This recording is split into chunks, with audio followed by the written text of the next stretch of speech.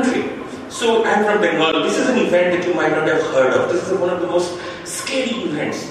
It's one of the events, it's called Shoinbari. It is a small place, I believe in Bankura or Bardhaman, I might be. Bankura or Bardhaman, one of the two places, Shoinbari. So I might be mixing the names. So there are these communists. They went to the house of a leader. He's a Congress leader. Today the Congress are communists, but he's a Congress leader. They broke into his house. And there were two brothers there, the Shoin brothers. They murdered the two brothers. And then they asked the mother of the two brothers to make rice. And once the rice was made, they made the mother mix the blood of her children in that rice and eat it. This is